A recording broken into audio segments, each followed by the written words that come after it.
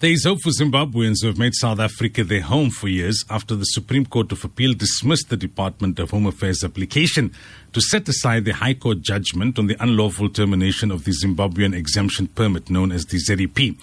The recent ruling follows one made in June last year when the Pretoria High Court handed down judgment and declared that the Department of Home Affairs and Minister Aaron Motsoaledi's decision to terminate the ZEP was unlawful, invalid and unconstitutional. The Helen Suzman Foundation has welcomed the appeal court's decision, and we speak to Nasima Fakir, Director of Legal Programs at the Foundation. Nasima, assalamu alaikum wa rahmatullahi wa barakatuh and welcome. Wa alaikum assalam. Jazakallah for having me. So remind our listeners, what exactly is the ZEP and what was the issue that the Department of Home Affairs had with it?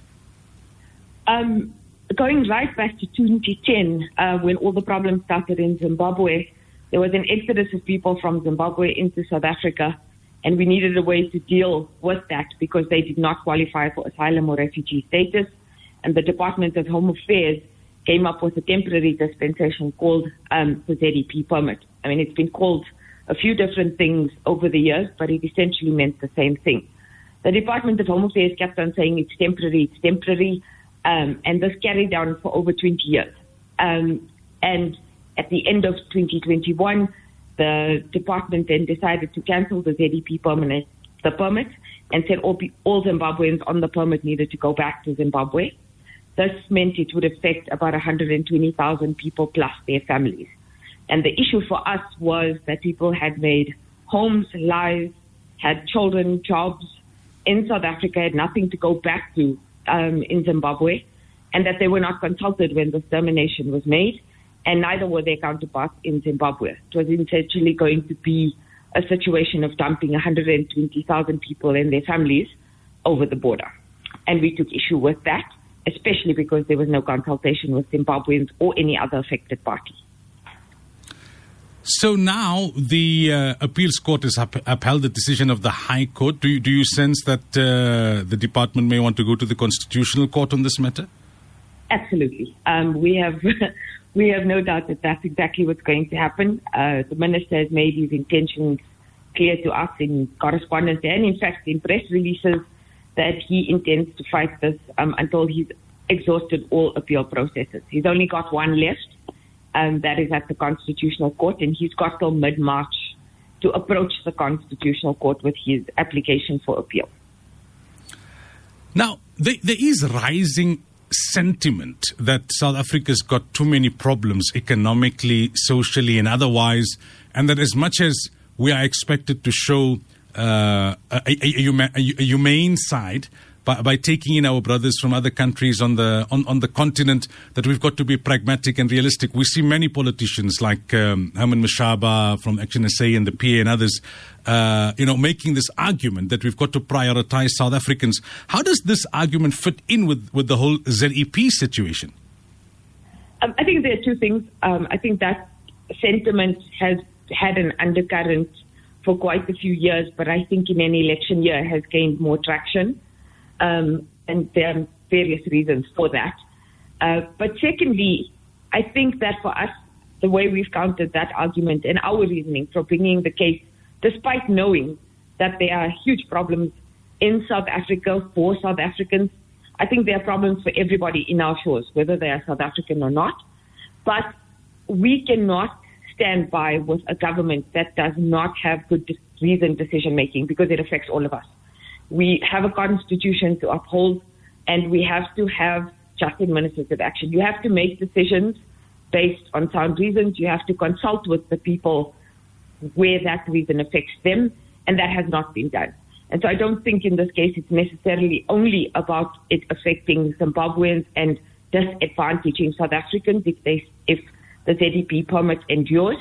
I think that there are a number of South Africans and the economy that have benefited from Zimbabweans being here. And I think the underlying factor is that we cannot stand by when there's bad decision-making, no matter who it affects. So, do you now just wait for the next move from the Department of Home Affairs? Well, there are two things happening concurrently, in addition to the court case. So, yes, we're happy with what the SCA has said, and so we don't want to go back to court unless the minister goes to the Constitutional Court. Our decision in the High Court stands, and we're happy with that.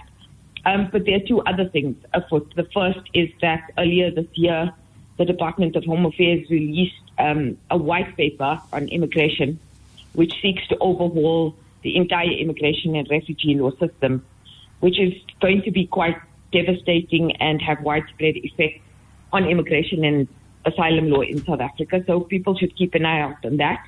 We have made our submissions on that and are waiting to see whether any of our comments will be taken into account. That will have impact on the lives of Zimbabweans and every other foreigner in the country.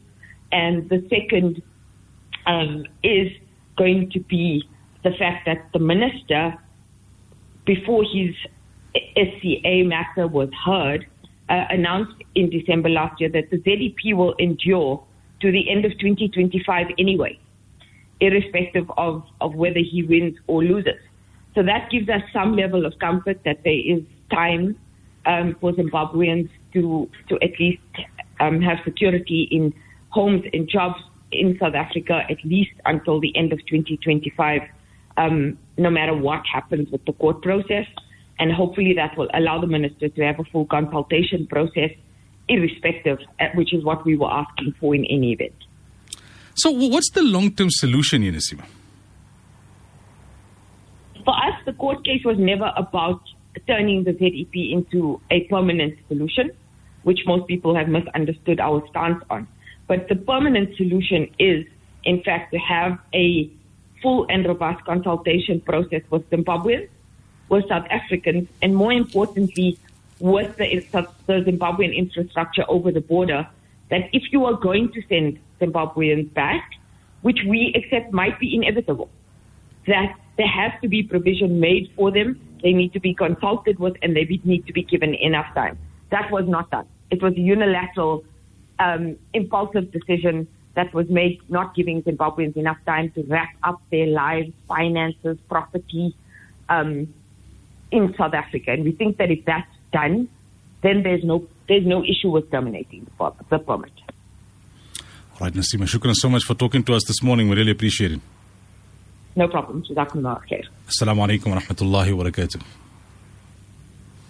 That was Nasima Fakir, Director of Legal Programs at the Helen Suzman Foundation, talking about why they welcome the Supreme Court of Appeal's decision to uphold the High Court's decision that the Department of Home Affairs decision with regards the ZEP, Zimbabwean exemption permit, it's unlawful, the termination of that permit.